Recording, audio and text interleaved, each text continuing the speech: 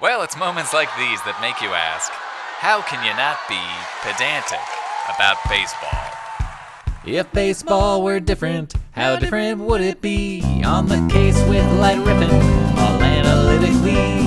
Cross-check and compile, find a new understanding on Effectively Wild. How can you not be pedantic? Yes, when it comes to baseball, how can you not be pedantic? Hello and welcome to episode 2045 of Effectively Wild, a Fangraphs baseball podcast brought to you by our Patreon supporters. I'm Meg Rowley of Fangraphs, and I am joined as always by Ben Lindbergh of The Ringer. Ben, how are you? I'm doing okay. And Meg, we are not alone. We are not. We are joined on this episode by one of our top-tier Patreon supporters, Samuel Giddens. Hello, Samuel. Welcome. Hello. Happy to have you, and if you've listened to any of the previous Patreon supporters who've been on the show to answer emails with us, then you probably know the first thing I'm going to ask you, which is what possessed you to become a top-tier Mike Trout level Patreon supporter of Effectively Wild? Well, the whole pandemic thing happened, and just before I started getting back into, honestly, reading Fangraphs after a decade-long hiatus, I suddenly had a lot of time where I was walking outside or biking and needed entertainment. And it turned out there was this disturbingly large back catalog of Effectively Wild episodes. And there's some list of like, oh, here's the top 300 episodes you should listen to. Yeah, just narrowing it down considerably. And I went through all of them. I figured I got a lot of entertainment out of podcast. As the kids would say, this is terrific content. So it's nice to be able to put my money where my tastes are. Well, it's nice to receive your money and also to entertain you. So glad we could keep you company. And yeah, we've got you covered. If you are someone who takes long walks or long rides or has long days at the office, or whatever it is, we've got many years of content backed up for you, just waiting to be explored.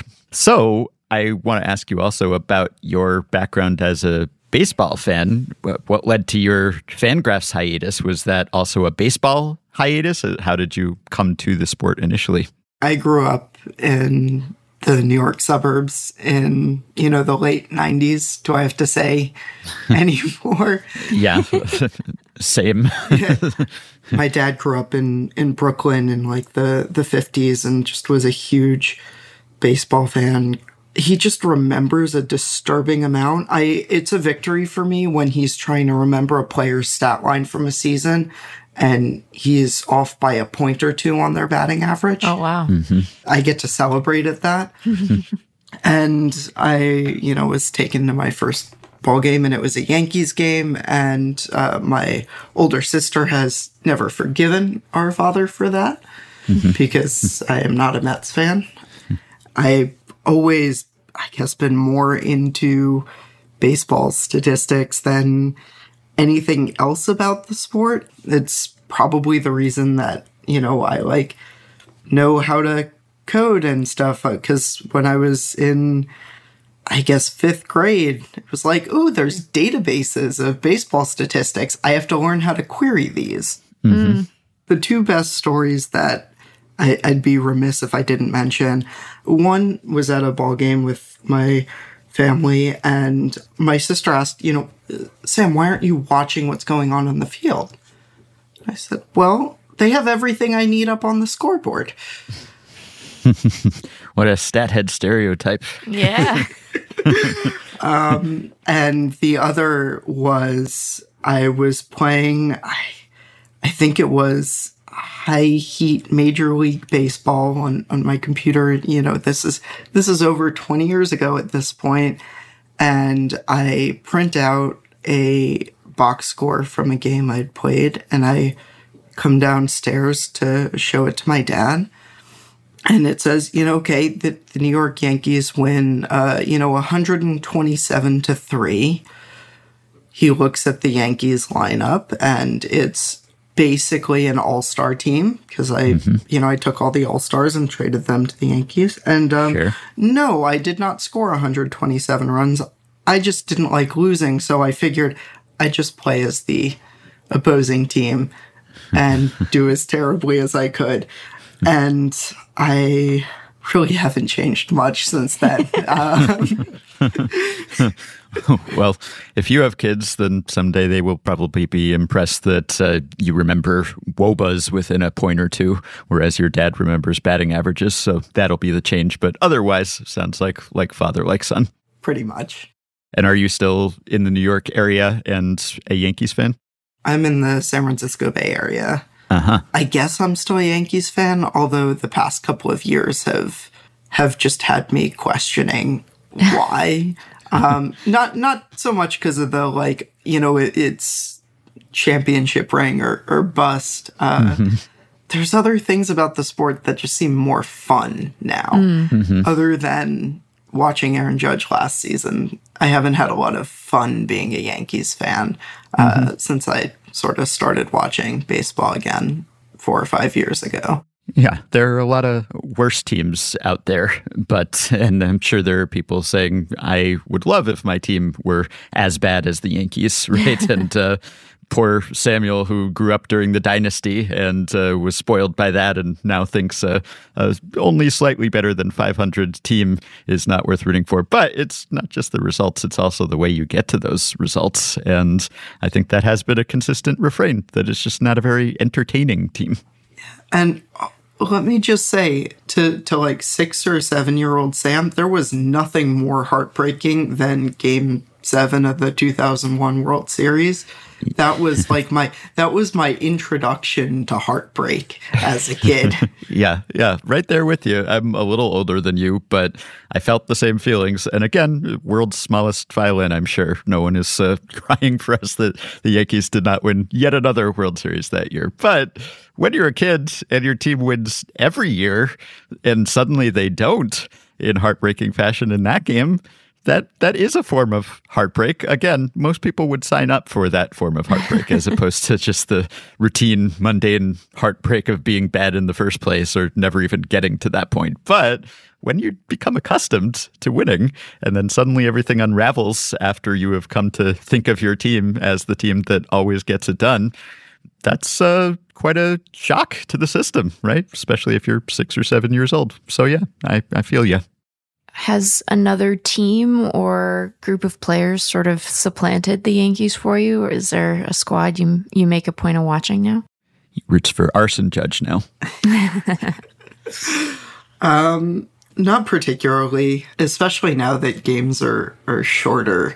I don't watch very much because I'm a night person. And so the fact that, there are no games on a Sunday afternoon or, after 9:30 at night means I just don't end up watching very much. I just like following whatever's interesting.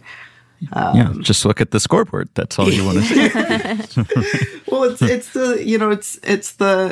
the stories behind it and the way that, the stats manage to make a story feel unique to me. That gives me something to follow. Other than the fact that you grew up in the suburbs and I grew up in the urbs, I'm detecting a lot of commonalities here. So no wonder you've gravitated toward Effectively Wild. And what do you do? Did your 5th grade baseball querying and coding lead you to a life of that sort of work? I've been doing software engineering work since before I finished high school. Currently on the not the DL or the IL, but the UL, the unemployed list. Doing like contracting type work. But yeah, for some reason people pay me to sit in front of a computer screen and blast pixels into my face for many hours a day. Same. Yeah. We're doing different things at those screens, possibly, but still, screens definitely something we have in common, including right now. And I am looking at a screen with many listener emails, which we will get to in just a moment. One thing I wanted to ask you too. So Meg, last time we talked about the emotional effect of your trajectory in a season. So if a team starts off fast and then slows down, or vice versa, how does that change the perception of the season and how you feel at the end of it, given the same record and results at the end? So here's a question about the Padres, who, as we have discussed, just extraordinarily unlucky this year in a number of ways. One-run games, extra inning games, clutchness, all the underlying metrics suggest that they should be better than they've been, that they should have a superior record. Their WAR is solid. They are deep when it comes to individual players with solid WARs. Their base runs record, their run differential, all of it suggests, hey, this is actually a good team, except for the record and their place in the standings. So frustrations are starting to boil over for some of them. And there was one quote in particular that has gotten a lot of attention on Thursday after the Padres' latest loss.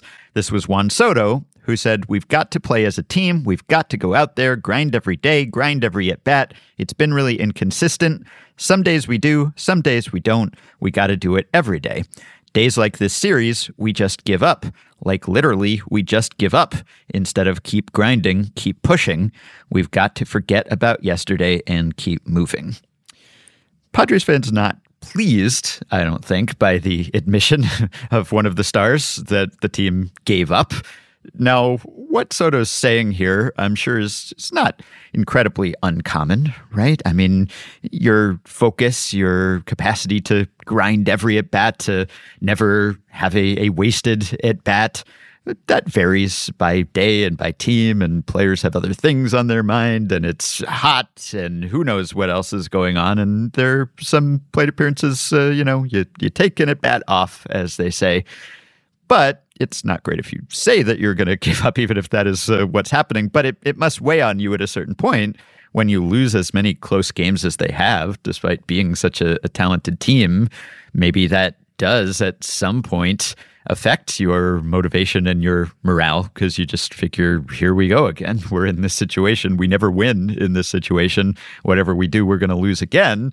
So it's kind of incumbent on the leaders in that clubhouse and Bob Melvin, the manager, and everyone else to try to keep players away from that mindset. Perhaps they're not doing as good a job of that as they should. I don't know. But the point is, I wonder whether it is more frustrating, confounding, depressing, upsetting to be a team like the Padres that, from all appearances, is a good team and yet is not getting the fruits of their labor with wins. Is it more frustrating for that to happen, or for a team that was expected to be good to be bad, let's say the same record that the Padres have, but just because everyone individually is underperforming, or maybe everyone's hurt, or whatever it is? Like, their actual record would be as far from their projected record as the Padres is, but their expected or deserved record based on their actual performance in the season would not be. So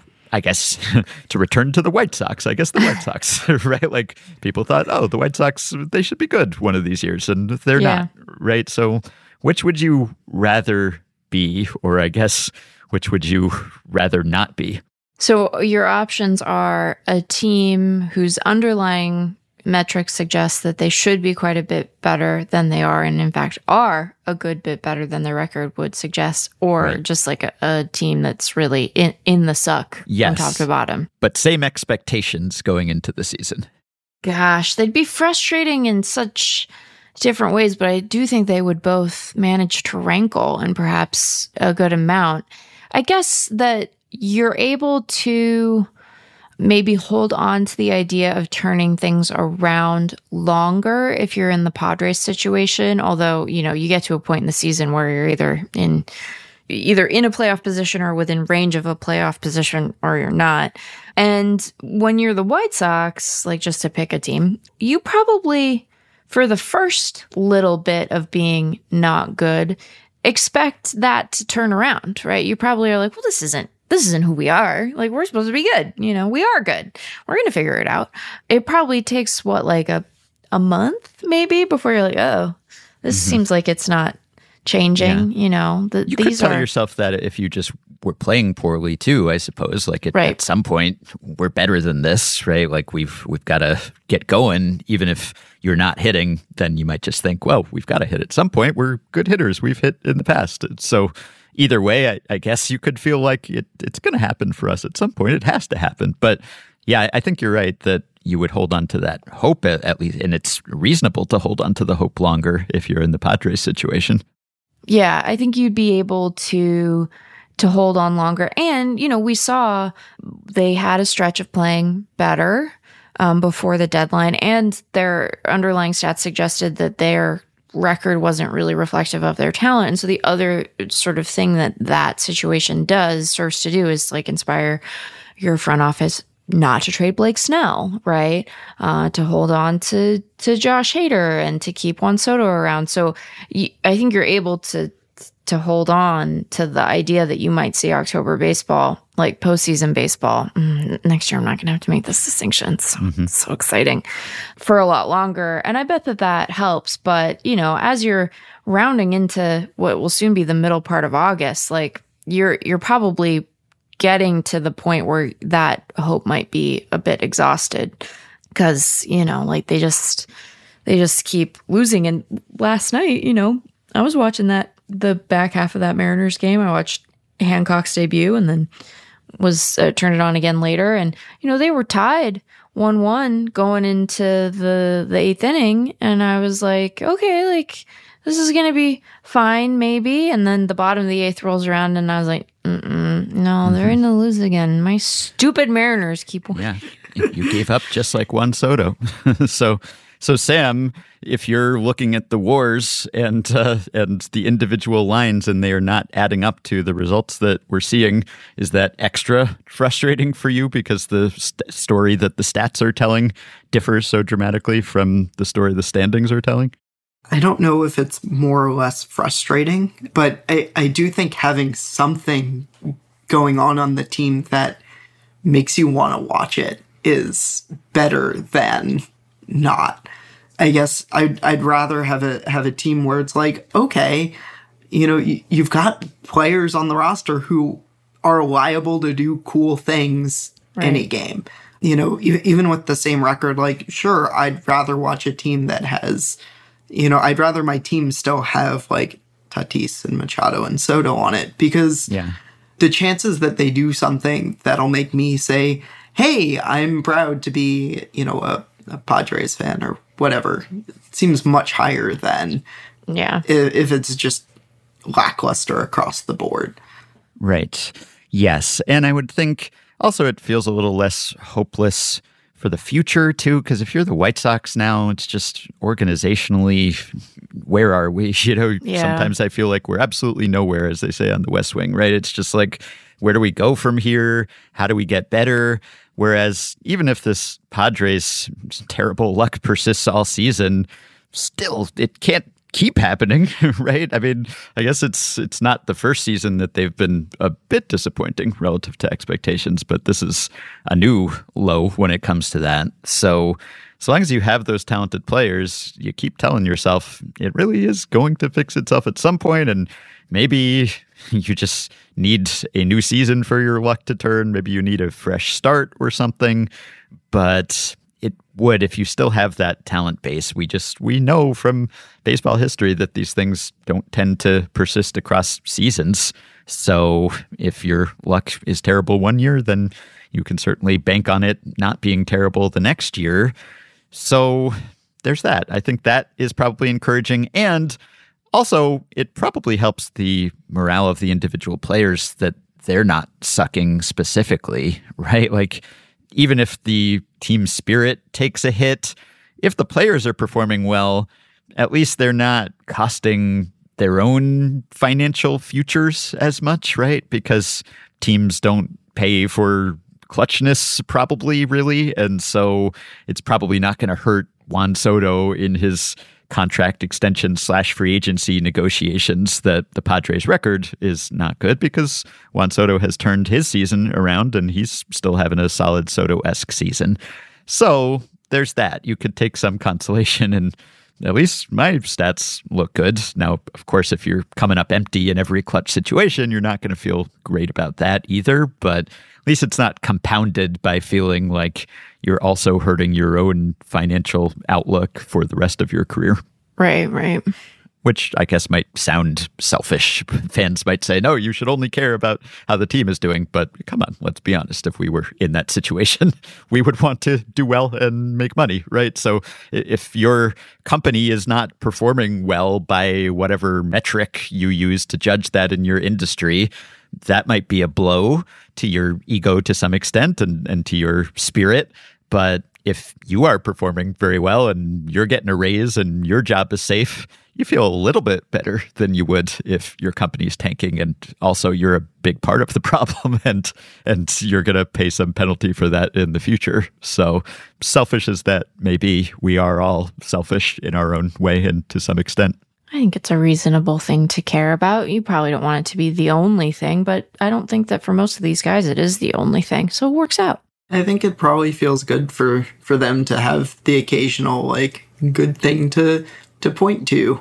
Even if the team loses one day, if you hit a homer or make a nice grab in the outfield or something, that's still something to focus on instead of the, well, you know, I was 0 for 3 with 2 strikeouts and grounded into a double play, and let's just, you know, come back and fail again tomorrow mentality that hopefully the players, you know, are better adjusted and don't feel that way. But I know as fans, we sometimes will interpret a bad stretch that way. Yeah. All right, let's get to some emails here. One from Dan, who says, like Meg, I'm a political scientist. And like baseball, political science has become a lot more quantitative in the past 2 decades or so. But in political science, the increase in stats or stat usage was pretty quickly followed by an increase in randomized experiments because people got tired of saying correlation is not causation. Baseball front offices seem very sophisticated nowadays, so I'm curious, is there any evidence or reporting that they are randomizing on-field decisions to see which work out better? Fans might get angry if they see a manager flipping a coin in the dugout, but on the other hand, there are lots of decisions, fastball or not, steal or not, bunt or not, use the hamburger phone or not, that could be legitimately randomized. Maybe the Padres are some sort of randomized controlled experiment here. They're just flipping the coin. It's calling heads and it keeps coming up tails over and over again. Oh man, I think that if we're moving away from real social science, some teams are probably more akin to a psyop than they are to a randomized control trial. I don't know that that it's being thought of quite that way. And here I'm going to betray myself as a political theorist and not an empirical political scientist in the way that some of my former colleagues in the University of Wisconsin and Madison Palisade Department were and are. But I think the way that teams will definitely try stuff. They try stuff all the time. They try stuff in spring training. They try stuff in the minors. They try stuff with players, often in a developmental setting, to say, you know, why don't you throw your fastball this way? Why don't you adjust your grip in this particular way? Why don't we position some guys in this spot versus that spot and kind of see how it goes?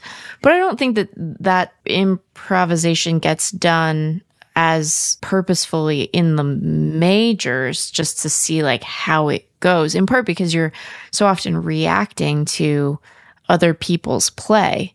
But in a developmental setting, I think that they try stuff, but when the stakes are low, although maybe some of these teams that are well out of it, maybe they look at it as like, let's do a little lab leaguing at the big league level. Why not? We're 20,000 games out of first place. If ever there was a team to do it, it would be like the A's. Yeah. But that doesn't seem to be a present strong suit of theirs. So who knows? Right. Yeah. The stakes are high at the major league level. And also you have actual people involved with their careers on the line and their emotions and everything. So a lab league would be a better setting to do this sort of thing. But also, there's so much good data there's just, I mean, there's more data in baseball than there is in almost any field of human endeavor, right? So there aren't as many situations where you would need to randomize it. I'm sure there are some, but also there's just so much data that just tells you the results of what happens, right? Like, do we need to randomize a decision about whether to steal or not, or bunt or not? We can look at all the outcomes that have happened when teams have stolen or not stolen, or bunted or not bunted, right? So we get a lot of good information that way. And I don't know that it would be helpful to experiment in many of those realms. Although pitch selection, I guess, is one where this has come up. And Sam and I talked about doing this with the Stompers, right? What if we just randomized pitch calling and pitch selection? Because maybe pitchers are too predictable, and if they just chose pitches at random, then hitters would not be able to anticipate what they were going to throw. Or at least, like, you could kind of calibrate it so that it wasn't completely random, but you could weight it by how effective those pitches are and then randomize it somewhat by count from there.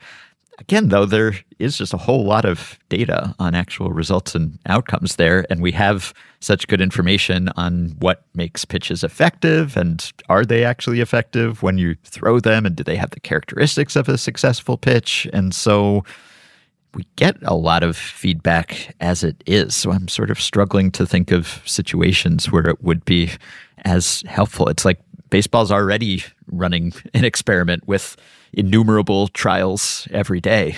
So am I missing an obvious application of this, Sam? Are you intrigued by this question? I think the real randomized trials that are being performed are the players with their superstitions. They will like randomly choose, a pair of socks.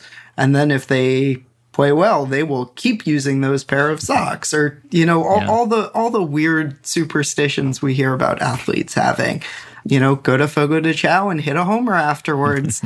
Yeah. That is clearly causation, not correlation. I wonder if he's soured on Fogo de Chao, because things aren't going great for Eduardo. No, it's true. You're right, and we wouldn't have data on that. Right. So yes, I guess players are possibly running their own not very scientific experiments when it comes to that sort of thing. But yeah, I don't know if we're missing any obvious ways in which it would be helpful. There are certain things where you don't get to try it in games, and so it would be helpful to test that. That's why we're always talking about Lab League, whether it's moving the mound back or some other rules change.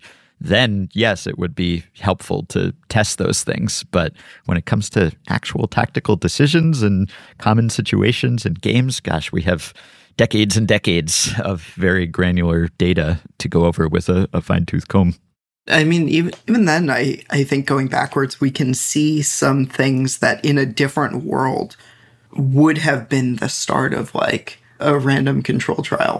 What happens if you have a hitter who's never, switch hit at the big league level, and you're just like, well, let's try it out and gather some data.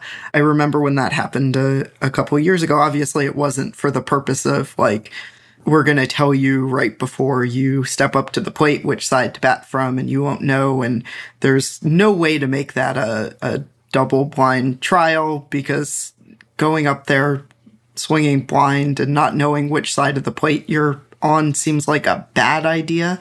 But yeah, like the one-off random things have happened so frequently just because there are so many, events in baseball history, which I think just gets back to the idea of there are so many events that have happened.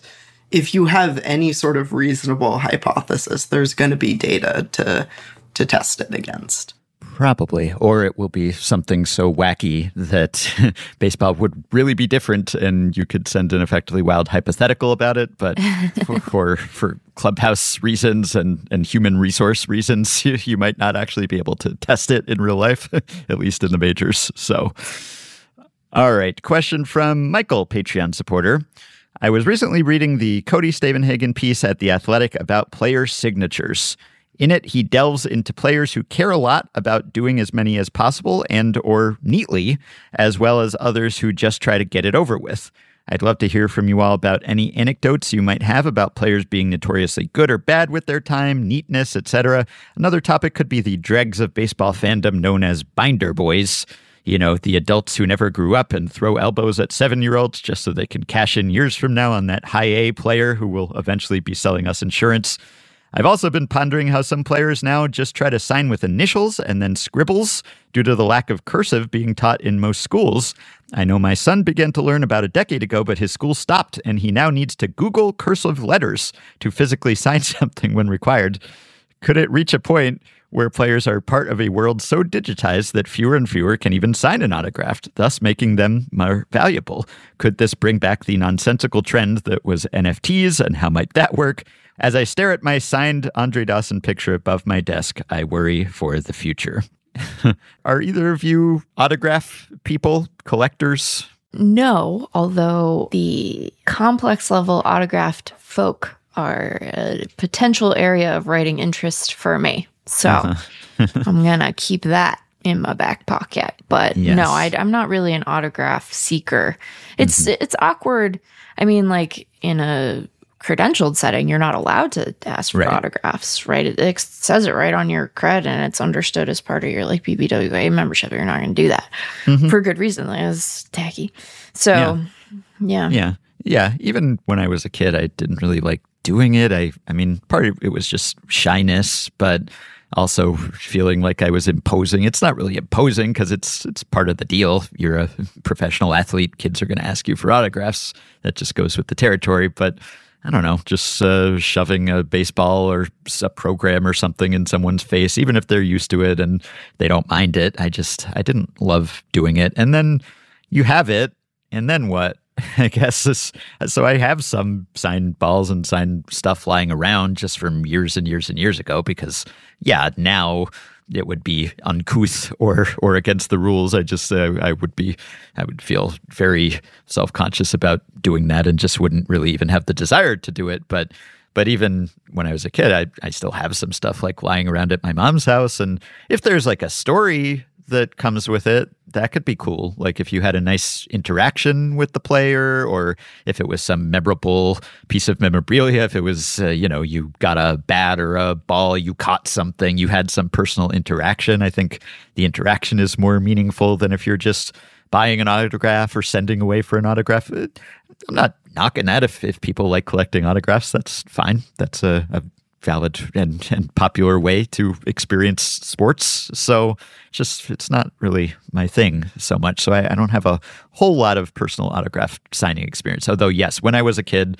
and would sometimes just summon the courage to ask for an autograph at spring training, especially when I went a few times, definitely there were binder boys, I guess, if that's what they're called, pressed up against the fence, jostling, competing with me, which is kind of unbecoming. On the story subject, I think that is what, to me, makes it special. More so than like, okay, I spent some money and got a signed ball shipped to me. It's like, I remember going up to Cooperstown one summer with my dad, and I think it was maybe the week before induction weekend, and we were camping, and this is an audio medium, so describing photos goes great, we know. But on the wall behind me, I have photos of me with a bunch of Hall of Famers, and I went through this last summer. I don't think any of them are still around, which is kind of wild how time comes for us all. But like, I have the photos, and I have some signed balls, and like, I remember talking to these guys who had retired before I was even born. And my dad had to tell me like, okay, well, this is so-and-so. So there's that. And I do think there's an opportunity to like have asking for a signature be an in to start talking to a player. I think it would be very weird to go up to like a AAA player or something that you're following and be like, so Mike, what did you have for breakfast today? Right. But you hand them a ball. It gives you time to chat. Yeah, and you have an opening, right? It's got a captive audience for a few seconds while they're signing the thing. There was a while where my family was like intently following the career of Mike Jacobs. Interesting. Did not turn out as we thought. Hoped. But it was one of those, like, player you saw coming up through the minors, and you saw them a couple of times, and having that memory of like, oh, this is a guy that I interacted with, and I did actually know him before, he made the majors or something, is a cool memory. Yeah. Yeah, I feel that way. I've talked about my affection for Clay Bellinger, not Cody, but Clay, because I got an autographed ball from Clay Bellinger, a ball that he tossed to me in spring training, and we had a little interaction, and then I followed his career.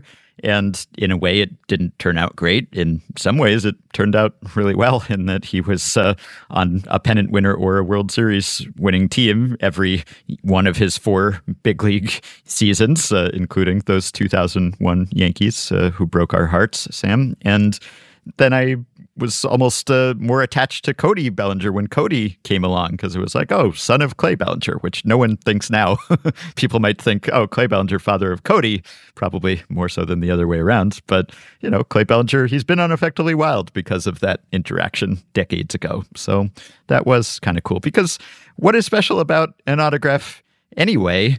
It's the echo of the interaction that player had with that piece of memorabilia, right? Because we know that players can sign things. It's not like some skillful thing that they're putting on display that they're able to sign a thing. So why is it even valuable that they signed a thing? What's the correlation between them excelling in their field, and therefore that means that this thing they signed would be valuable? There doesn't seem to be a direct connection, except for the fact that they touched it, like that a few seconds of the Hall of Famer's life were spent signing this thing, assuming it's not a forgery, right? It's not like they're as good at signing autographs as they were at playing baseball. No, so they're what is special? Definitely not. In most cases, no. So what is special about having the autograph? It's just, this thing was in the presence of that player. And if you weren't in their presence when that thing was being signed, then it's sort of a second degree connection. It's like an echo. It's like the object is imbued by their essence because they briefly interacted with it, right? But if you had the direct interaction, then I think from one perspective, though you can't sell it on eBay, you can't say, I talked to that guy once. How much is that worth on eBay? Nothing. There's nothing for anyone to collect. But to you, it could or should be more valuable than something where you weren't even present when the thing was being signed, unless it's like a particularly cool item from a game or something that was special because it was involved in that game. So as for the actual quality of the signatures, this is not something I have a lot of personal experience with as a non-autograph collector. I've heard Rob Neyer lament this many times, the decline of the ball player signature and the fact that we've gone from clearly legible signatures to just scrawls and scribbles. And I think part of that is you got to sign a lot of autographs, and the faster you sign, the faster it's over. And if you're taking a long time and really putting care into it, then you're going to be standing there even longer, and it's going to hurt your hand even more. But it probably also is related to the lack of cursive and physical writing. I mean, I grew up and learned cursive and print and everything, and always was writing in blue books and on paper. But even now, having had that history, when I have to write something on paper, which is very rare, and because it's very rare, the rare times when I actually have to sign a physical check or send a letter or something, it is so infrequent now that I do sometimes have to remind myself, how do I make a cursive, whatever it is? Like, I haven't done this in years. So if I didn't grow up getting drilled to do that, then why would you even need to acquire that skill? So I guess you could just get print signatures anyway, like block letters, which maybe looks a little less fancy and sophisticated, but at least you could read them. Yeah, I'd argue then you would at least know, who it's from rather than having to post a picture on Reddit and say, right. I have this signature. There's some other writing and some numbers. Who the heck did this? Yeah. Which we have to do now. Right. People post that in our Facebook group all the time. They're like, I found this ball in my uncle's attic, and here it is, and can anyone identify it? And to me, it just looks like Lorb. But somehow people in our Facebook group are like, oh, yeah, that's whoever. Lorb. Just autograph experts. So I think it's cool if a player takes the time and the care to perfect their signature and actually have it be recognizable as theirs, so that years later you don't pick up that ball and go, who was that again? I cannot decipher this, right? So Ben, it was Morb. Yeah, it was Morb. Clearly. But yeah, I can't imagine that we're going to get a return to more legible signatures as we get further and further away from physical writing. So yeah, then, you get those mass-produced like digital signature type things. But again, like the further removed it is from the player holding the thing and doing the thing themselves, then it's far less special because there's no personal connection to it. So I do appreciate when players put time into that, even though it's not something I'm personally invested in. All right. We've got a question from Bo, who says, I was contemplating a middle ground between punching in the dugout and crying in the dugout, something players might accept. I was thinking teams could hire a former beloved player of the franchise who understands player frustrations and is eminently huggable. Someone like a David Ortiz who could help talk a player down or give an acceptable manly hug when needed. Football players are always getting hugs on the sideline if they're hot. It's time baseball players do too. I like this idea. David Ortiz specifically, the DH, the designated hugger. This is a great idea. I wonder how this would read to people. Aren't there times when even if your instinct isn't to punch something, that you just want to be left alone with your feelings, where like you're not ready for someone to try to make it better yet. You need to be able to stew for a second and wallow before you can move on and then accept the generosity of the hug. Yeah, but you don't have to hug. It's not right. It's like the kissing, only if they want to. Right, only if they want to. But I guess that you're right. So maybe we need to add another skill to this beloved, huggable, gregarious former player's skill set, which is that he would need to have very good social feel, right? Mm-hmm. So that he could tell, like, that guy he just needs a minute to himself. Yeah. Versus like, come here, let me give you a big, bear hug. Yeah. So you'd need someone with good feel. Puts his arms out and then kind of cocks his head to the side, raises an eyebrow like, yeah. I'm here.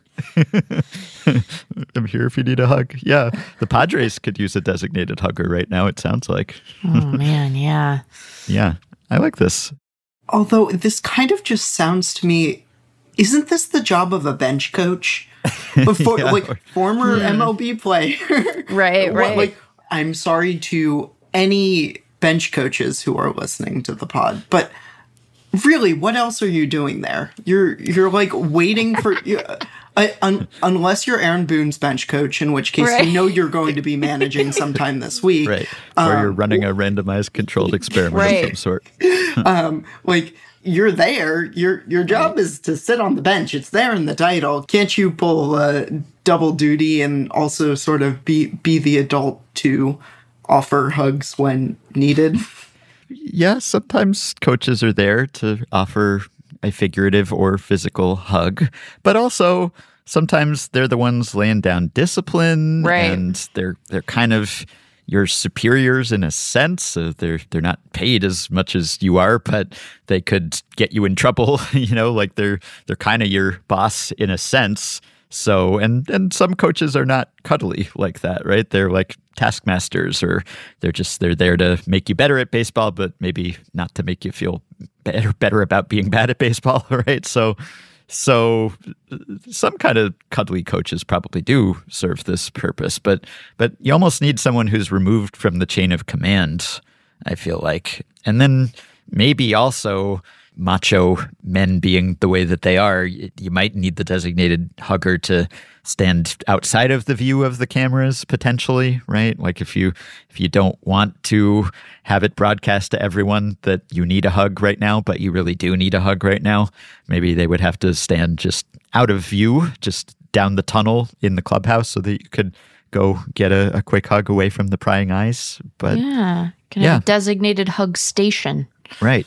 Yeah, because look, they always say don't suppress your feelings and bury your feelings, and then that'll be bad, right? And, teams have psychologists, psychiatrists, therapists, people you can talk to who hopefully will not report what you said to anyone if you trust that all works as it should. But again, this is just someone who's there to hug you, not necessarily to counsel you or psychoanalyze you beyond that. Just there for a hug if you need it. And there could be designated hugger-player confidentiality, so they will not be telling anyone whether you hug them or not. But just not bottling up those feelings could potentially be helpful. I don't know if either of you have seen the show Shrinking. Yes, I'm watching it now, actually. Okay.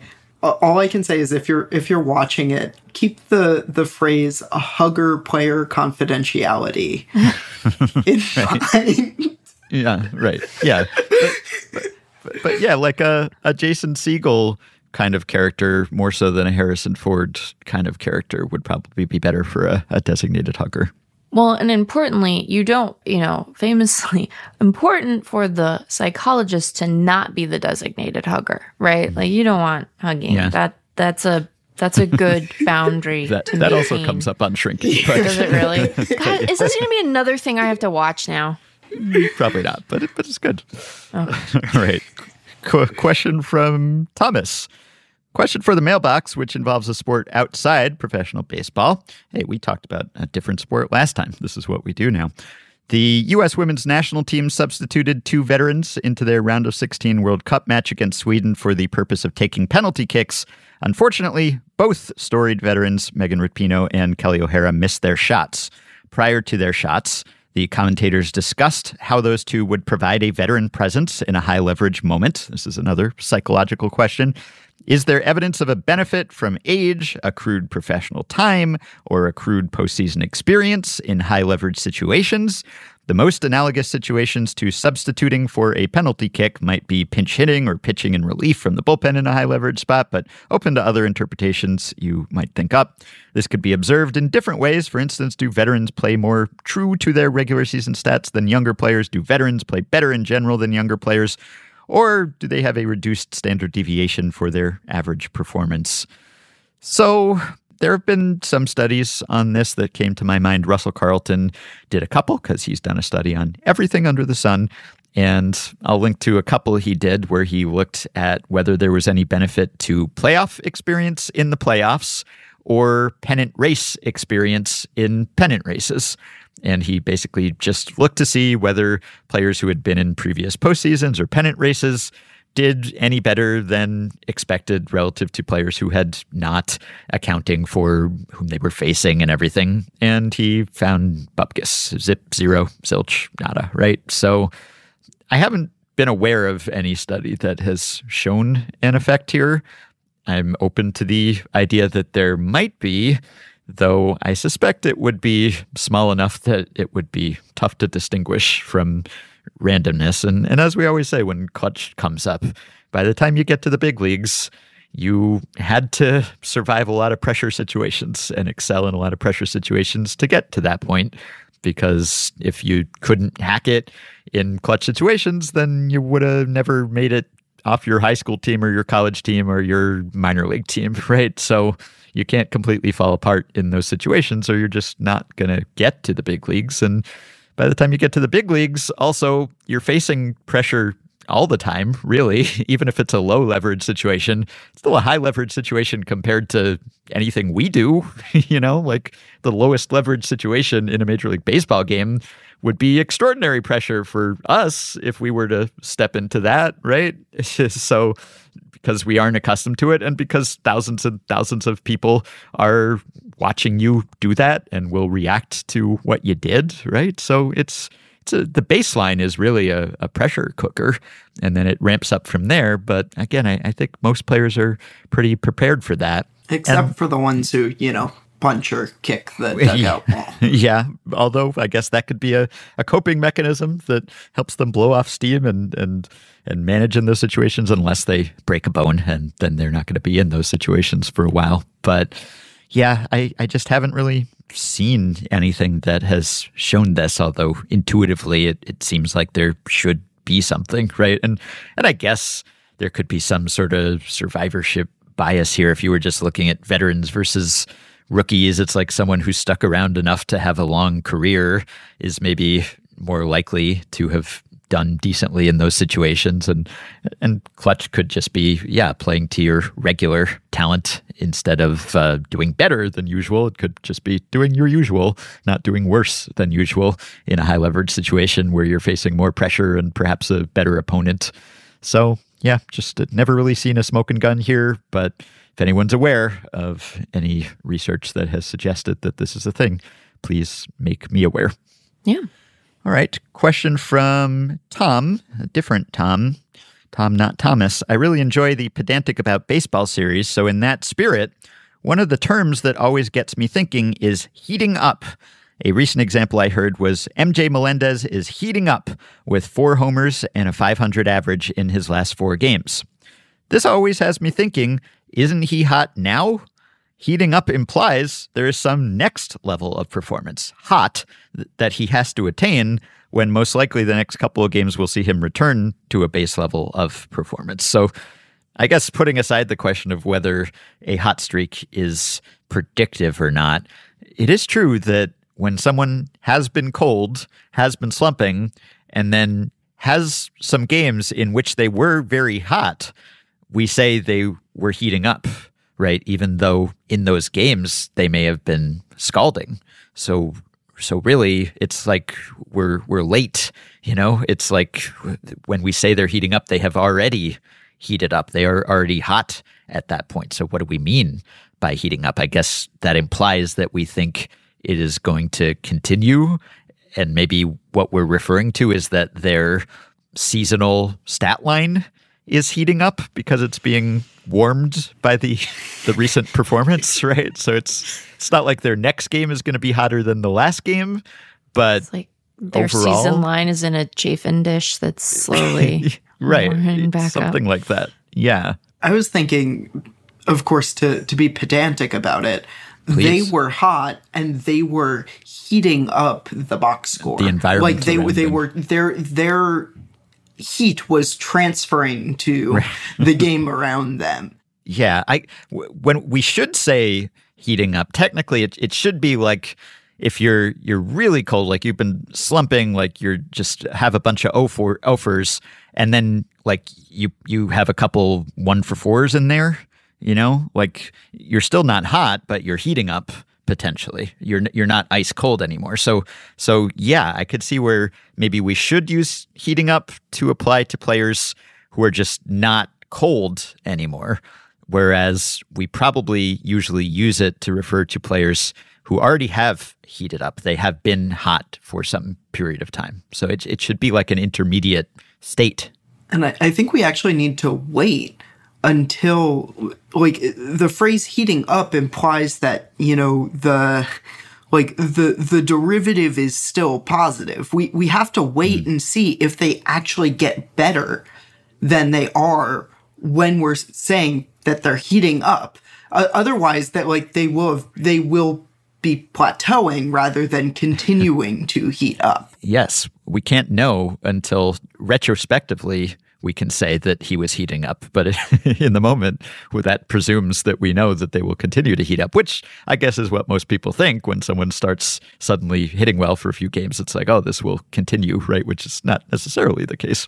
I love how this email is getting at the heart of how one possibly covers baseball from like April to the early part of June. Like, I don't know, maybe it'll last, maybe it won't. Getting hotter? Question mark? Shrug emoji. Don't know.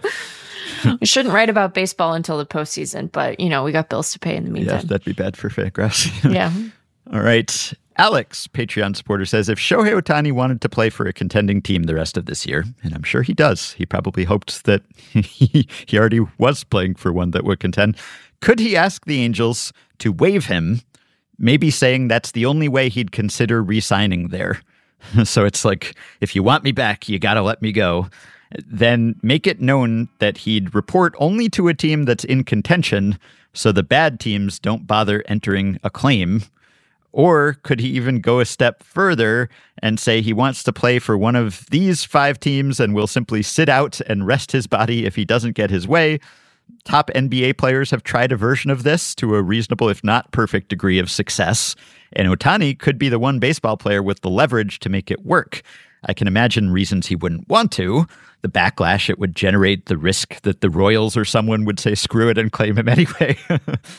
But is there anything in the rules that would stop him from trying? So there's something in the rules in the sense that he has a contract and he is obligated to play as long as he's being played and under contract to play. But this is like a player empowerment era sort of thing. And obviously there's a history, a precedent of players sitting out or not reporting or doing a Derek Bell style operation shutdown, right? Just like trying to use whatever leverage that they have. And Ohtani does have a ton of leverage. Obviously, I think this is completely out of character for him and not something he would ever do because he's a team player. And as much as he would like to be on a contending team, I just cannot imagine him ever putting himself above his teammates and saying, no, I'm not going to show up for work unless you let me go. But if he were the type of player who might be predisposed to do that, could it possibly work? Well, you have to get on it because you have to be on the other team's 40-man by, August 31st to be postseason eligible? So right, yeah. You'd have to Time's running out. Get moving. I mean, no one would ever... like, you'd never do this. I know that the question presupposes that Artie Moreno would be like, yeah, sure, no problem. But, like, wouldn't do it. He's going to make some starts between now and the end of the season. And I bet those are the only ones that people are confident, fans will show up for. I guess, like, if you're the Royals, who I assume would not be on his list, right? And he has said, I just won't report. I'm not going. If if one of these teams that isn't one of the ones I prefer claims me, then I guess, like, their incentive goes away. But I think someone would still probably try.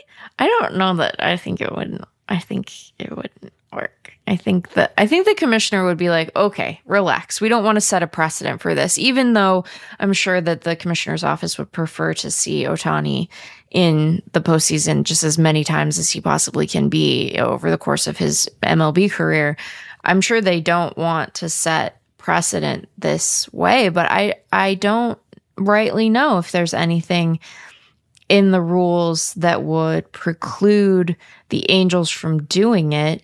And I don't know that there's anything. It's not like the teams ahead of the contending teams in the waiver order are required to submit a claim. They're not, but it would be some hanky-panky. And the commissioner doesn't tend to like that. It's dodgy in that way. So this is where my mind went. What happens? Like, let's suppose, he is placed on the waiver wire and one of the teams he doesn't want to play for claims him.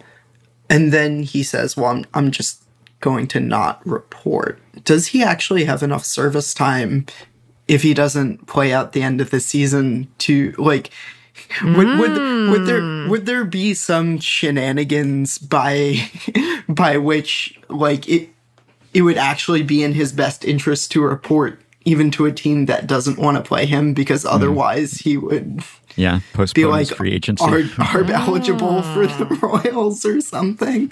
Hadn't considered that. Yeah, I wonder where public sentiment would land here, because everyone loves Ohtani. and everyone laments that he's in this situation. And I think feels kind of bad for him and also feels bad for themselves that they don't get to see him in the playoffs. So I think some people would be sympathetic. It's just like, you had Ohtani and you didn't make the playoffs. That's your fault. Like, sorry, Angels, like you deserve this, right? You deserve to be ditched by him. But there's always this player's selfish. You know, they are supposed to play for this team. They agreed to play for this team. And it's reasonable to expect someone who signed a contract to play for a team to continue to play for that team and fulfill their contract. The contract doesn't stipulate that we will put a playoff team around you, although that was the hope. But I wonder whether there'd be a backlash and people would say, oh, Ohtani, he's not who we thought he was. Or whether people would say, yeah, like Angel, would the public pressure be on Ohtani to suit up again, or would it be on the Angels to capitulate just so that we could keep seeing Shohei Ohtani? I don't know. I feel like there might be a lot of weight of public opinion just weighing on the Angels to just let him go. I feel fairly confident that no matter what, the loser in the court of public opinion here would be Perry Minasian. Oh, like could you yeah. could you imagine? We were saying, you know, could you imagine having your obit be, this was the guy who traded Shohei Ohtani? Like, how much worse would it be to be the guy who just put him on waivers and got nothing? Well, if you love him, set him free. Maybe it'd be a noble gesture, but I don't know. I think it might also hamper his earning power in the long run. Even if he didn't fail to qualify for free agency, I guess teams might have some reservations about signing him to another long-term contract after he pulled this stunt. If he were released and went through waivers and then was claimed, oh yeah, I guess he would. You know, I've put this question to John Becker, and he says if he were straight up released, I think he'd get to pick his team, though I guess he'd go through release waivers. Yeah, I'm relaying this in real time. Mm-hmm. Type faster, John.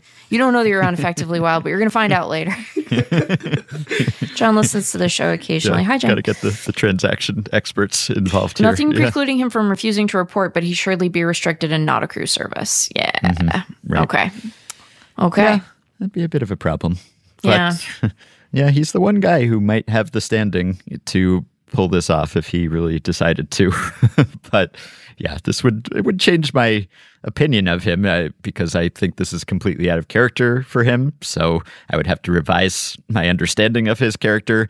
I would be happy to see him play in the playoffs. I would be sad if he sat out for some period and didn't accrue WAR during that time. So that would be disappointing too.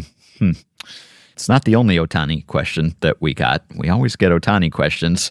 For instance, here's one from Andrew, who says, given that Artie Moreno had already been considering selling the team as recently as last offseason, is it not at least within the realm of possibility that instead of offering Ohtani a contract worth $500 million or more, he would simply offer him a controlling stake in the Angels ownership group? Per recent evaluations from Forbes and elsewhere, the Angels are worth between $2.7 and $3 billion, so it would theoretically be a payday of well over $1.35 billion, especially factoring in any increased valuation over time. But it's also all pretend money at that point anyway, right? Even if Moreno just wanted to sell the team to Ohtani outright, how unreasonable of an offer would that be? What if it's set up as an escalating ownership percentage that accrues over the duration of Ohtani's next contract, resulting in ownership upon his retirement? And what would the MLBPA have to say about it? Is that even something that Manfred and the other owners would realistically approve?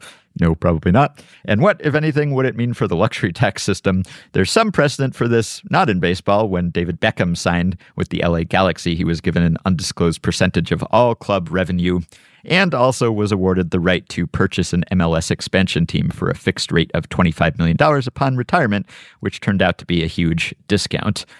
So there are rules governing this, and it can't really actually happen, or at least it's very difficult for this to happen in MLB because this situation has come up in the past. I think we talked about it on our Eddie Stanky draft episode because there was a rule supposedly prompted by an incident in the late 1920s because Rogers Hornsby, who was a player manager with the Cardinals, he was given some shares in the organization.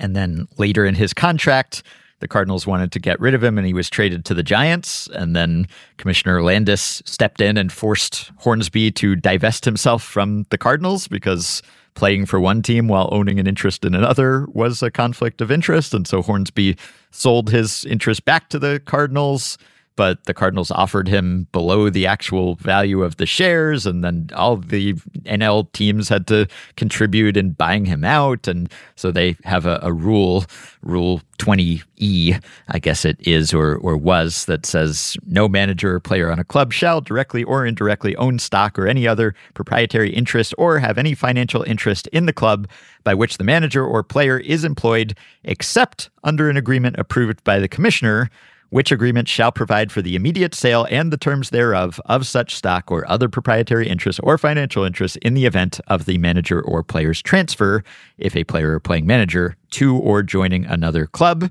A manager or player having any such interest in the club by which the manager or player is employed shall be ineligible to play for or manage any other club in that league, while, in the opinion of the commissioner, such interest is retained by or for the manager or player directly or indirectly. And there were some less than ideal situations early in baseball history where you had owners who owned multiple teams or had stakes in multiple teams, right? And would sometimes transfer them from one roster to another, which is how we got that notorious Spiders team. So it basically can't happen except for that little bit of daylight there, which is that there can be an agreement approved by the commissioner, right? So if Rob Manfred said okay, then it could happen. It just probably won't. So I know this came up. It was like tossed around, at least maybe even discussed by the Cardinals kind of informally with Albert Pujols when he was going to become a free agent.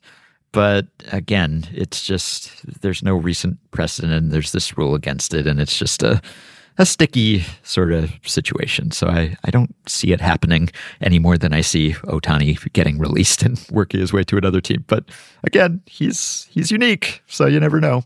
I have more from one John Becker. Okay, go ahead. Who notes that were Ohtani to be claimed by, again, say, the Kansas City Royals and refused to report and not accrue service, his understanding is that the claiming team would hold his rights beyond the date of the claim. So because he would not have accrued enough service to become a free agent, they could wait until the offseason and trade what would now be a full season of Ohtani for quite a package. But that assumes him being claimed by a team that knows he won't report and him not reporting and then not accruing service, which I guess is an incentive if what you want to do is trade Ohtani for a lot of prospects now that you have a whole year of him. So we had failed to anticipate a piece of incentive, but that's what we have John for. Thank you, John. Yeah. I'm reading here from a February 2011 Derek Gould article.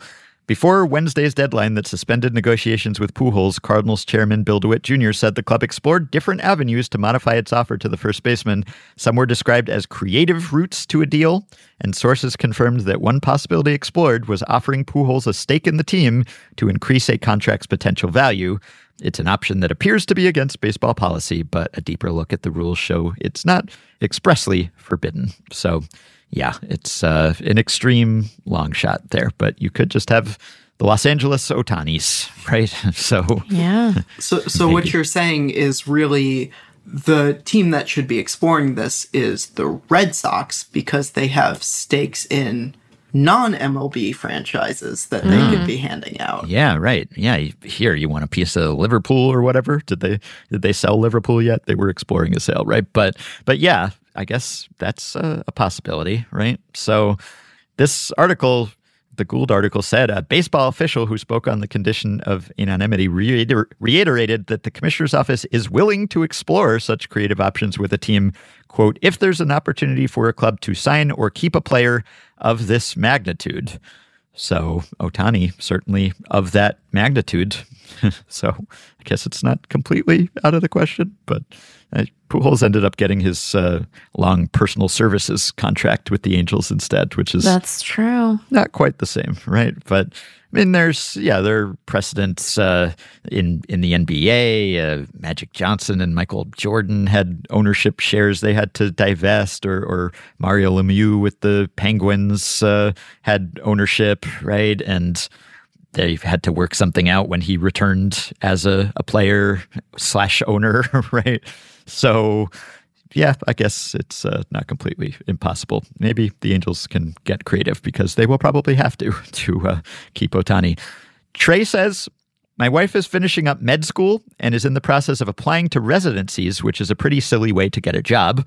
For those unfamiliar, the gist of the residency match process is med students apply to a ton of residency programs in their preferred specialty. Residency programs extend interview offers to X number of applicants. The students rank the programs they interviewed with, and the programs rank the students they interviewed. And finally, an algorithm matches students to programs based on student and program preference lists and the number of spots each program has available. As silly and somewhat unpredictable as this way of getting a job is, it made me think about the MLB draft. If MLB used an algorithmic match process instead of a draft, would it be more weird, less weird, or just different? A few of the major changes off the top of my head are losing teams would no longer get first dibs on top talent. There would no longer be tactical overdraft or underdraft changes as players are taken. Everyone would be assigned to a team at the same time. Players would have some say in where they go, although the less valued you are as a prospect, the less likely you are to get your top choice. If baseball assigned amateur players to teams algorithmically, how different would baseball be? This is a question right up my alley. I actually, I have a book written by a professor that I took a class with that I just got. This is actually an economics question. This sort of matching for schools or whatever is something that economists study. And so depending on the way that the draft / match / we're going to have to come up with a better name for this. Like, depending on the way that it's designed, there's potentially room for shenanigans because some of these matching algorithms are not what economists call strategy proof. Basically, some of them have incentive for you to misrepresent your preferences. As an economist by training, I would absolutely love this. Could you imagine someone on MLB Network trying to explain how, like, the nitty-gritty about how all of this worked? Yeah. Would we even have transparency? Would we know who matched and what the preferences were? Now we know why someone ended up with one team, or I guess we still don't know, were there pre-draft conversations and did the player come to some agreement informally, or did they say their demands were such and such and so a team passed on them? So there's still stuff we don't know about how teams end up with players as it is. But yeah, I wonder whether we would get to see those preferences or whether that would all be kept confidential. But that would be really interesting. It would be nice. I mean, it would be nice if players got to play where they wanted to play, or at least had a better chance of doing so from the start. And I guess it would also be kind of nice to know that the players on your team really wanted to be there if you're a fan, right? Like, oh, they chose us. That's kind of nice. It's not just random. It was luck of the draw, luck of the draft. They actually wanted to be here. If you have a hometown team or something, then you could have a better chance of arranging to play there if you wanted to be and be a hometown hero, which would be good probably for sports, for baseball in general, right? To have local players that fans have some reason to be attached to and to root for. So that would be one positive, one perk. But yeah, I guess it wouldn't really serve the same purpose that the draft does, which is ostensibly to promote competitive balance, but really to suppress salaries largely. I guess it would still do that to a great extent. So I'd just be sad midsummer not to be able to hear Eric Longenhagen say the phrase "cut a deal" or "under slot" about 10,000 times. I think that would be the real big loss under this scenario. Well, and the Rockies would never be able to draft a pitcher ever again, right? I mean, it would reveal something about the perceived strength of player dev across the league, right? Not perfectly, because it's not like every team that's good at player dev gets to get all the guys.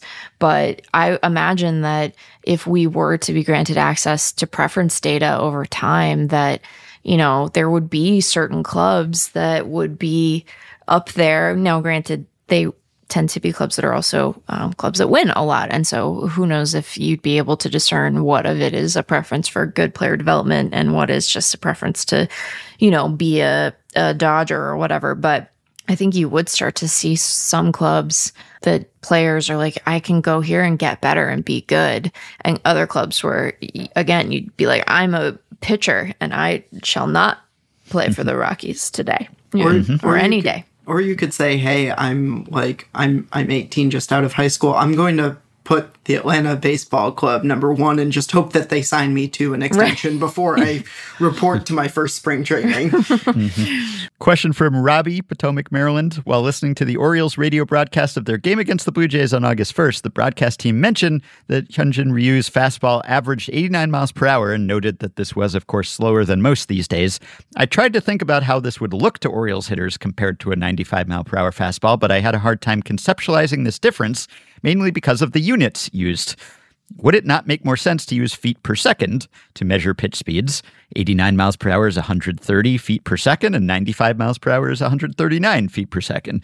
Considering that the distance from pitcher to hitter is best thought of in feet, and the time for a pitch to travel is best thought of in seconds, wouldn't this be a better way to report and compare pitch speeds?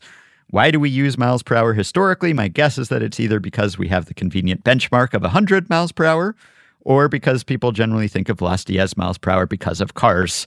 But for cars, this makes sense. I want to know how many hours it will take me to travel hundreds of miles in a car, but this makes no sense for pitches.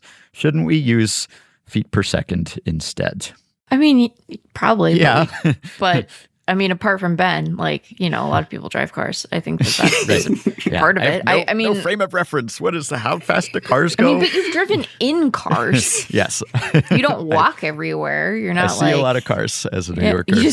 I've seen cars. I know what they look like. They go fast. Yeah, they do go fast. They arguably go too fast in places they shouldn't. You know. I think actually the real measurement we want here is and I've seen it used in some more like analytical writing, is just milliseconds to you know, from release to a particular point, because we you know, at this point we know that, you know, the perceived velocity depends on a pitcher's extension and so on, and so the common way to compare different pitches would be, you know, from how long to release until they reach whatever we determine a like decision point is. Yeah. Right. I've seen people suggest this, and we have sprint speed, which is reported in feet per second now, right? And I guess it just is a good frame of reference because we kind of know that just from convention, but also from seeing other objects move at high speeds, just how fast that is. But it's true when you sometimes see a StatCast graphic that shows the trajectory of the pitch from the side, and it'll show either like a breaking ball versus a fastball or something, and you can see just how much farther the fastball moves, you know, how much quicker it gets on you. That is revealing. So it would also be revealing to have this in feet per second if we were used to that, right? If it wouldn't immediately flummox everyone. I've also heard people suggest this with RPM, right? With revolutions per minute for spin rate on pitches. Why not use revolutions per second? Because, I mean, you know, it's hard to conceptualize like a minute. We're talking about thousands of revolutions, but we're only talking about a pitch that's traveling much less time than that on the way to the plate. Wouldn't it be better to know how many times the pitch actually spun on its way to the plate, or some mound to plate like distance? Wouldn't that be better than having to do some abstract calculation, or like, okay, I know intellectually that that's a high number, but it's hard for me to visualize that. And that's maybe less ingrained in our consciousness, and there's less of a baseball tradition with RPM, so that you could use RPS instead. And I think that might be better. But Yeah, we're not changing miles per hour, I don't think, unless we move to the metric system. But I was going to suggest that we should do the opposite. Embrace our rejection of the metric system and come up with even more bonkers and useless units. I don't know. We could say that he threw that fastball at like 1.5 Greinke's or something. We already use Altuve's, right? yeah. Right. Just something completely ludicrous. Just to reinforce the idea of these Americans, they will do anything but use the metric system. Like let's lean into that and have some fun. Yeah. Although I will assert the following. I think that, I know it's not quite the metric system, but I think Fahrenheit makes more sense than Celsius does, like intuitively. Mm-hmm. Yeah. Yeah. I'm take picking that. up what you're laying down there. Yeah. Other places. All right. Here's a question from Samuel, but a different Samuel. Boy, that would be something if we answered an old email from a Patreon supporter on the episode they were on. Wow, Universes colliding. Yeah. But this is a different Samuel who says, I'm listening to a very old episode, parentheses, sorry. Don't apologize. I love it when people dive into the backlog, in which you discuss batters customizing their zones. Love it. Once robo-umps arrive, obviously this will not happen, but what will actually happen is the zone will change every plate appearance based on the batter height. I've long hypothesized that umps are not that good at adjusting to batter and tend to call a more consistent zone based on the absolute elevation of the pitch. Firstly, is this true? Secondly, my question is, once the zone height adjusts to the batter's height with no wiggle room, will there be an advantage in alternating batters of different heights in the lineup, like we currently alternate left and right-handed batters? Can a pitcher throw strikes to Jose Altuve and Aaron Judge back-to-back, or am I overestimating how much the zone really differs between them? So yeah, that happens, right? The zone does not conform to the dimensions of Altuve and Judge perfectly, right? Those guys get screwed sometimes, and sometimes they get an advantage. I mean, their zones, I saw a tweet about this from Codify Baseball last year. Aaron Judge's strike zone is 34% larger than Altuve's. And so in that sense, it's a wonder, I guess, that he's as good as he is because he has all that real estate to cover, though he is also able to cover it because he is a giant. But there is an effect that we see with umpires. I have seen studies on this with Altuve and Judge. Like that same account last September tweeted most called strikes this year on pitches that were over the plate but below the knees. And Aaron Judge at the time had 30, and another big guy, Josh Bell, was second with 20. So, yeah, he is a patient hitter and takes a lot of pitches, but also there are a lot of pitches that would be strikes on someone else that should not be strikes for Aaron Judge, but it's hard for an umpire to adjust to the outliers when they develop their frame of reference based on the average batter. So I think that hurts Judge because there are a lot of low pitches, more low pitches than high pitches in general, I guess. And so he gets screwed there sometimes. And maybe Altuve does too. Maybe Altuve gets helped sometimes, right? It giveth and taketh away. Obviously, it doesn't matter that much because both of those guys have been really good players. And Aaron Judge has sometimes been the best player. So you could imagine how much better would he be if he got the same strike zone dimensions proportionally as everyone else. Maybe he's just used to it by now, but maybe he's compensating for it, or maybe he would be even better. But yeah, would there be some advantage to, obviously not everyone has a Altuve and a Judge in their lineup anywhere, and you probably wouldn't want to put them next to each other if it wouldn't make sense if you're optimizing the batting order anyway. Like you're not, would this be enough to overcome like giving more plate appearances to your worst hitter or something, you know? Probably not, maybe not. That's sort of small beans anyway. I suspect this would also still be small beans. If you're just confounding the umpire, would that even help you?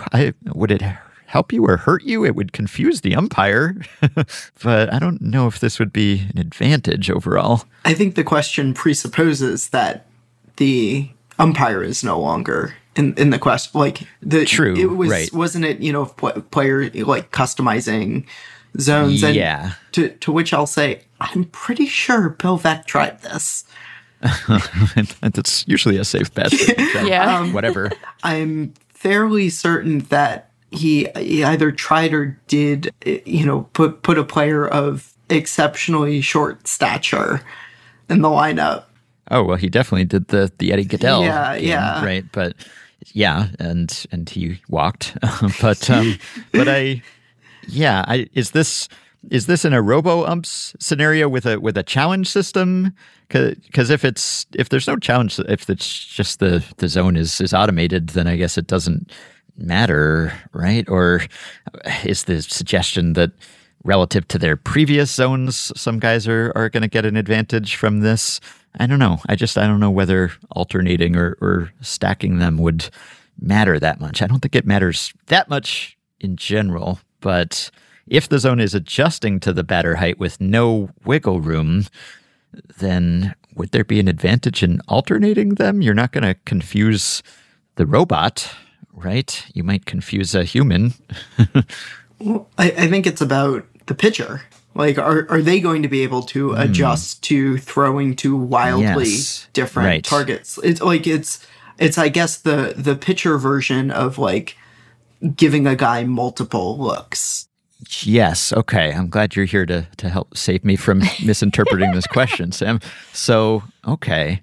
Yeah, I could see that maybe. You don't sound convinced.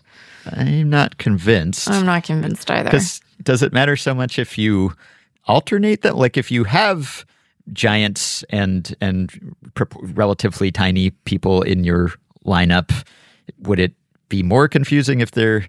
I guess it would be maybe more confusing if they're like alternating than if you had all the tall people next to each other and all the small people next to each other, so that the pitcher could be like, okay, I'm in the tall people portion of the lineup here, so now I understand where the zone is, and now I'm going to be in the small people portion of the lineup. But yeah, you have no true north, you have no stability if it's just wildly alternating from batter to batter. So yeah, I could see that potentially throwing a pitcher off a little bit. And sure. I think it would have the most impact on the like four-seamer at the top of the zone guys. Yeah. Because where is the top of the zone? Who knows? Yeah. And I think relatively speaking, that's going to not relatively speaking, absolutely speaking, the top of the zone is going to change more than the bottom of the zone based on the height of the player.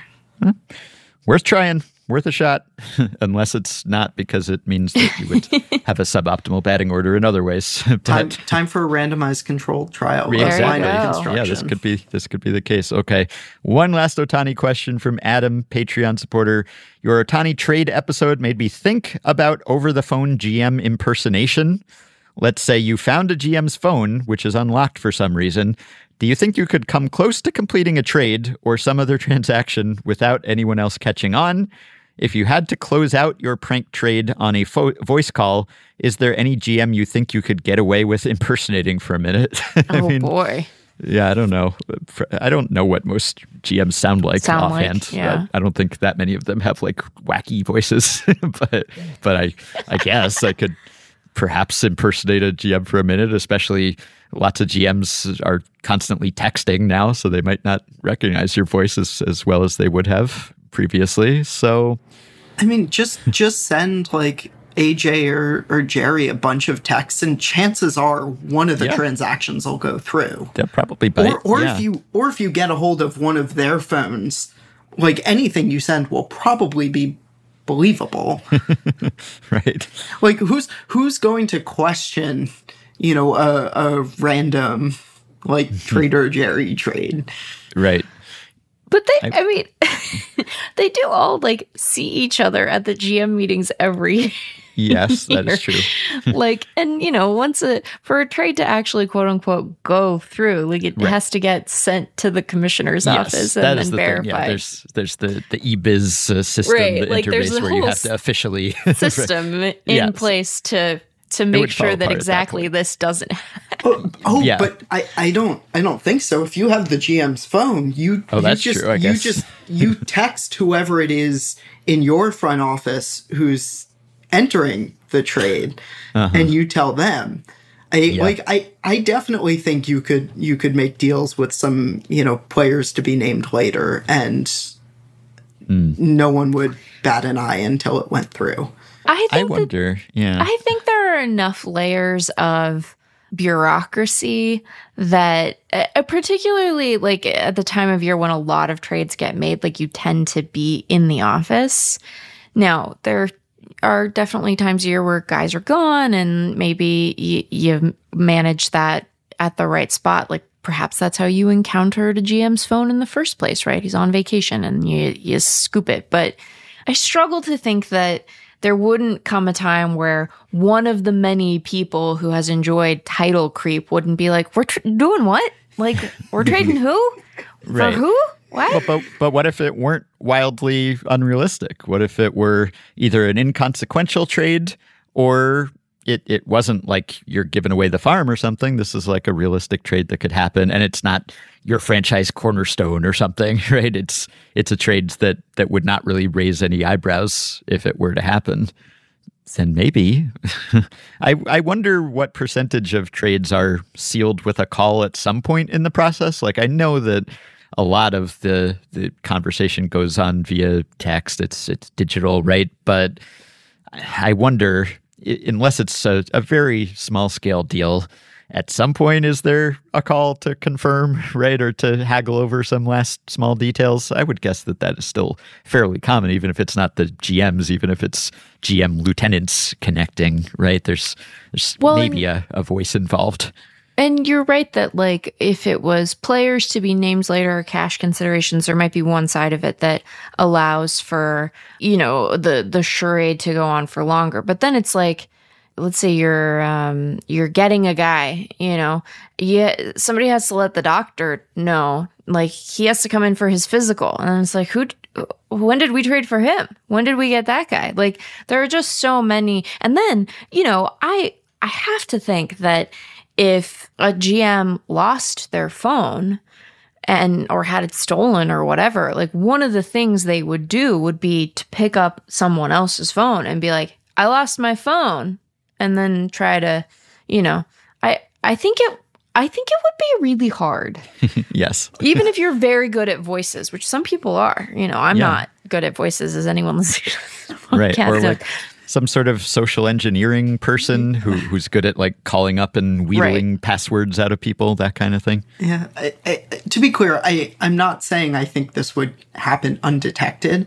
But I do think you could get like a trade along in the process. Oh, no, I think you could get it like consummated and then agreed to in principle, but not officially done. Or I'm just guessing that there's like, if you've got someone's phone and you can text your entire front office, like, I think you can get something entered on your side. You'd have to luck out with them not being physically together. It'd have to be like the GM is on the roads. Otherwise, you'd have to get the deal done fast enough that the GM doesn't realize that their phone is missing.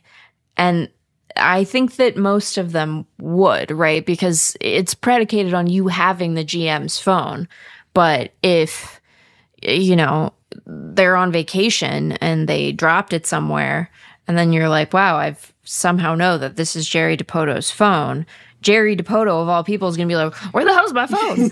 See, I can't do voices. That was terrible, Jerry. That was awful, Jerry. Not. I'm just now regretting. I think there was a time when I ran into Omar Minaya in, like, LaGuardia Airport. Mm-hmm. And, like, childhood me should have gotten up to more shenanigans with that. Mm-hmm. Yeah, you could have just picked his pocket and made some deals. And if it was Omar Minaya, then they might have been believable, potentially. So, all right. Last one. This is from Graham, Patreon supporter. I have a hypothetical in which I must turn to the experts at Effectively Wild. What if teams using the zombie runner in extra innings were optional? Well, that would be progress, right? Better than mandatory. Obviously, all teams would choose to use it, but now there's a catch. If they opt to use the zombie runner, they must use one of their mascots as the player on base. which teams would have the greatest advantages or disadvantages? How would the mascot costumes and skill sets evolve, given they still have to perform their mascot duties outside of extra innings? Would the Freeze be made an official mascot just for this purpose? Clearly lots of questions that need to be answered. So yeah, the question, can you deputize someone as a mascot? Because then we just end up with the Freeze or some other sprinter out there, right? But if you stipulate that it has to be an existing mascot in the costume and everything. We just end up with the mid-inning sausage race being a part of the game. It would count. Yeah, this time it counts. Yeah. I think maybe Baxter, the Diamondbacks mascot, would be the winner, because you need you got to get your dingers and your orbits and your fanatics. You got to get those guys out of here, because they got too much, they have too much material in the middle that is gonna make them less aerodynamic. And I think that while the presidents and the D-backs players and the sausage runners, maybe the sausage runners would be a good one. You want a compact, close to the body kind of costume that doesn't have an overly large head to create resistance up top. So no Mr. Met. No Mr. Met. You gotta, you probably don't want the Marlin.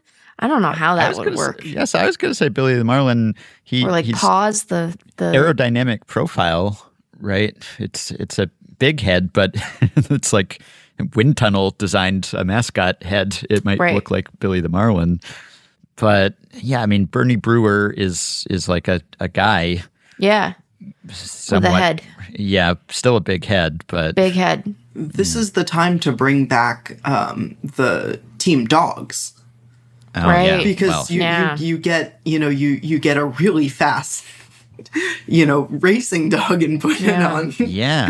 If you had greyhounds out there or whippets or something, even I, as the staunchest anti-zombie, if you demanded that the zombie runner had to be a dog, then even I would have a hard time being against it, because I'm pro dogs, and a trained dog doing a trick like running the bases would be very entertaining. So yeah, and it would be fun if there was a dog that wasn't very well trained, and he would sometimes be like, "Hi, I'm a good boy. I want pets." You'd and have everyone a lot would be of like, toot blends with the zombie runner you're dog. supposed to run, and the dog would be like, "I don't care. I just want my pets." Your third base coach would have to go out in extras with treats in his pocket. Yeah. Yeah. And everyone in the, standing in the on deck circle would also have to have them in case the dog was, going home. Well, and then what there could be other shenanigans, right? Because the fielders could have treats and try to tempt the dog out of the base path to get tagged out. And be like, I think you're a good boy, and then he'd be like, he thinks I'm a good boy. Yeah, this is how we get the hidden ball trick back. Yes, I was just gonna say like a hidden treat trick or something. Yeah. Yes. This is a great idea. No notes. I'm in on the zombie runner now. Yep. This is great. All right. Okay. And I said that was the last, but I lied. There's just one more question here from Tom. Yet another Tom. This is not the Tom from earlier. That Tom had an H in there. Not that anyone listening to this could tell, but take it from me. There was an H, and also there was a Thomas, but this is just Tom. No H's anywhere. Who says, in following the Yankees, I see that no players in their starting lineup tonight, this was a few days ago against the White Sox, has a batting average over 300. Aaron Judge is closest at 282. I think he's up to 284 now. With the expanded wild card, this may turn out to be more prevalent now, and in the future, teams may make the playoffs. But I would think previously that playoff teams from the pre-expanded playoffs usually had at least one player who was batting over 300. How often has it happened for division or wild card teams? I know on base percentage may be a better statistic, but MLB TV keeps showing me Yankees lineups with batting averages below 300.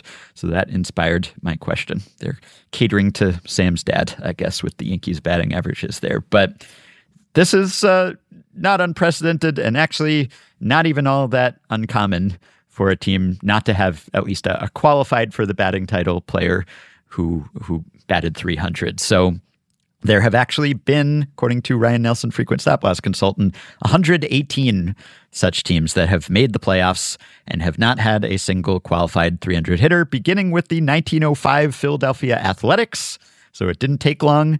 And in recent years, of course, this is quite common.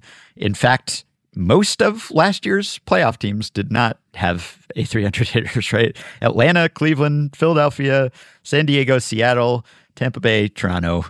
None of those teams last year had a 300 hitter. So, yeah, I mean, batting averages are low these days, league-wide, and playoffs are big.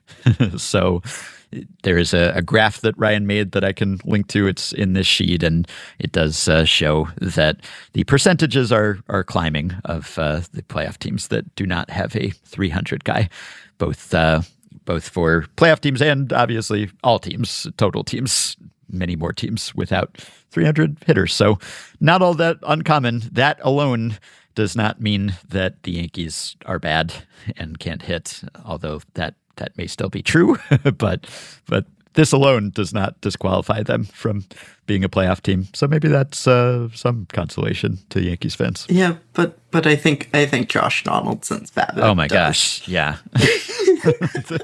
yeah. I was at a game at the Coliseum. Gosh, maybe a month and a half ago. The night after was Germán's perfect game, but I just remember looking at the scoreboard, of course I was, and trying to do the math of like, okay, well, he has 9 hits and he has 7 home runs, and this is not how baseball is supposed to work. And then, of course, he proceeded to like strike out 3 times or something like that. Yeah, lowest BABIP ever, right, for a player with minimum 100 plate appearances, which Yankees fans are probably pleased that he did not get many more than that. And boy, could you tell it by watching. Mm-hmm. That was the incredible part. Yeah, 076. Wow. All right. Well, Sam, thank you for doing this. Thanks for being such a generous Patreon supporter. Is there anything you would like to plug? Do you want us to link to your LinkedIn page? Hire Sam? God, no. Oh, that sounds more like punishment than reward. I will just take a note from a previous Patreon guest and say, do what you can to help folks who are disadvantaged and in need. So if you're in the U.S. and listening, your trans friends could use some support. Money is just as good support as anything else. And Hear, hear. Let's try and make the world better or something like that. That'd be nice. Yeah. Good plug. Yeah, so selfless, our Patreon supporters, just coming on and promoting good causes with the bully pulpit of Effectively Wild. I love it.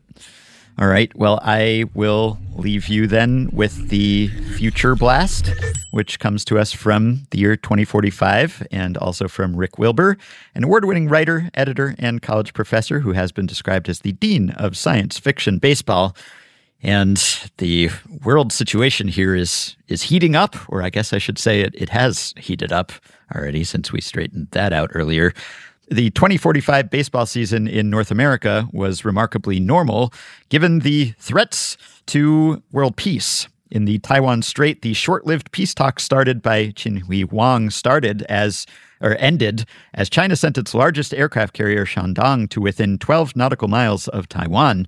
In response, Taiwan expanded its existing state of emergency to full preparations for war, calling up all of its 2.5 million reservists and putting its Air Force and Navy on high alert. In Europe, on Vladimir Putin Day, May 1st, Russia declared a national emergency and began moving several battalion tactical groups to its borders with Poland and Finland. NATO responded by moving its northeastern battle groups toward the two borders. War never quite broke out in 2045. That's a relief, but the threat was there for months. Meanwhile, in North America, the games went on, with the McLeod brothers, slugger Jalen and pitching ace Kenton, leading the Yankees and the Guardians to the expected ALCS confrontation, where Kenton struck out Jalen twice to send the Guardians to the World Series, where they met the Seattle Mariners, the best team in baseball that year with 110 wins in the regular season and a calm path through the postseason. The Mariners were led by a solid pitching staff and a remarkable .338 team batting average and a record 318 team home runs in the regular season, with 18 more in postseason play. Colt Naleski, 42 years old, hit 45 homers for the Mariners after coming over from the White Sox in the offseason, and right fielder Dominic Roskheim earned Rookie of the Year by contributing 44 homers with a blistering .380 batting average. So the game goes on as World War III threatens to break out, but fortunately has not, at least of 2045. Yeah, these are getting kind of grim. I know. But, I mean, on the bright side, this is terrible. On the bright side, think of all the statistical oddities that we have from the prior war years. I guess that's true.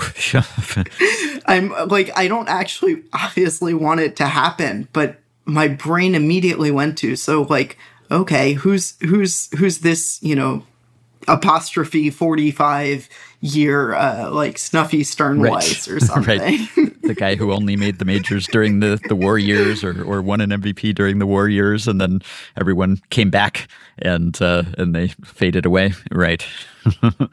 Spoken like a true stat head again. So I guess that is a good place to end it. Okay, 2 closing notes for you. First, other Ben Clemens of Fangraphs, shares my amazement, befuddlement, stupefaction about the Rays' Zach Littell starting pitcher experiment. So he blogged about that at Fangraphs. Couldn't find an obvious reason why Littell is better suited to starting than it would seem from his history as a reliever. He did discover that the Rays have helped him add a sweeper, and he's also throwing a splitter more often, so that has given him more of a starting pitcher repertoire. Anyway, it worked. On Thursday, Littell started again, and he had a quality start. 6 innings, 3 earned runs, no walks, 5 strikeouts. However, the Rays lost 5-2 because they were shut out for 8 innings by Matthew Liberatore of the Cardinals, whom the Rays traded to St. Louis in 2020. So not so smart now, are you, Rays? Randy Arozarena, whom the Rays acquired for Liberatore, went 1 for 3 with a walk and 2 stolen bases. That was not enough. So I still think they're mostly starting Littell out of desperation. They just ran out of other arms. But I guess there's some reasons why it might work better than it would with a random reliever. We will see. Also, I would like to retract my full-throated endorsement on our last episode of the fun fact or unfun fact about the White Sox being winless in the 11 games this season when their pitchers have struck out 14 or more opposing batters. As I noted, that is improbable and unprecedented. However, when I was talking about that, I did think for a second, I wonder why 14 plus strikeouts? Why set the minimum there? Did they do so well with 13 strikeouts? And then I forgot to check. Well, I checked. And the answer is yes, they've gone 6-2 in games when their pitchers have struck out 13 opposing batters this season. Now, that still means that they're 6-13 in games with 13 or more strikeouts, which is not good. That would still be the second worst winning percentage ever among teams with double-digit such games. The 2013 Mariners went 3-11 in 14 of those games, but again, White Sox, 19 of those games, 6-13, still very bad, but that does sort of screw up the fun fact. You can't say they're 0-11, 6-13, even though that's also bad, doesn't sound so impressive or unimpressive, depending on your perspective. And then I dug deeper. In games where their pitchers have struck out 12 opposing batters, they've gone 9-1 this season. So on the whole, yes, they are 0-11 in games where their pitchers have struck out 14 or more batters, but they are 15-3 in games where their pitchers have struck out 12 or 13 opposing batters, which on the whole makes them 15-14 in 12 plus strikeout games, which is also not good, but it's definitely not terrible, not historically awful, not really fun fact worthy. They've had 29 of those games. There have been 23 teams with worse winning percentages in those games that have had at least, say, 19 of them. So yeah, the Sam truism about how all fun facts lie, I think that does sort of apply here. The White Sox are still bad. There's no framing of this stat that makes them look good, but setting the cutoff at 14 does somewhat exaggerate things unless you think there's something special about those extremely high strikeout games, and they certainly have failed at them, and that is improbable. And it's probably because they're not a very good team in all the other ways that we talked about on that episode. But still, if that were super meaningful that they were 0-11 in the 14 plus strikeout games, then you'd think that they probably wouldn't be 15-3 in the 12-13 strikeout games. I'm on to you, fun fact generators. Now, here's something else I have in common with today's guest, Samuel Giddens. I will not be on Effectively Wild next week. I will be in Sweden on a Ringer/Spotify trip. And so, yes, alas, will wonders never cease, I am taking a week off from Effectively Wild. It can happen. Meg mentioned to me that she had already lined up co-hosts and topics, which is much more proactive than the way we normally operate from week to week. And I said, don't tell me. I don't want to know. I want to be surprised like everyone else. I want to get the authentic Effectively Wild listener experience when the podcast drops in my podcatcher. And I will be as surprised as you all are. Just another listener among many. So please behave while I'm gone. And I will talk to you the following week. Given the time difference, it may be challenging for me to watch Shohei Ohtani pitch against the Rangers next Wednesday, but be assured I will be following from afar. And now that I'll just be a regular Effectively Wild listener, perhaps I will support the podcast on Patreon, which you can do by going to patreon.com/effectivelywild. Be like Samuel Giddens. You don't have to pledge as much as Samuel Giddens did, though that's always appreciated too. But you can sign up to pledge any amount, monthly or yearly, at patreon.com/effectivelywild. The following 5 listeners not named Samuel Giddens have already done so and have pledged to help us continue making the podcast and help keep it ad-free and also get themselves access to some perks. David McKellis, Daniel Powell, Davin Laurel, Carlos Steinman, and Alex Kobayashi. Thanks to all of you. Patreon perks include access to the Effectively Wild Discord group for patrons only, access to monthly bonus episodes and playoff live streams, discounts on merch and ad-free Fangraphs memberships, and so much more. Appearances on the podcast, potentially. Check out all the offerings at patreon.com/effectivelywild. If you are a supporter, you can message us through the Patreon site, but anyone and everyone can contact us via email at podcast@fangraphs.com. You can send us your questions and comments, and you could send us a theme song if you're musically inclined and want to join our intro and outro rotation.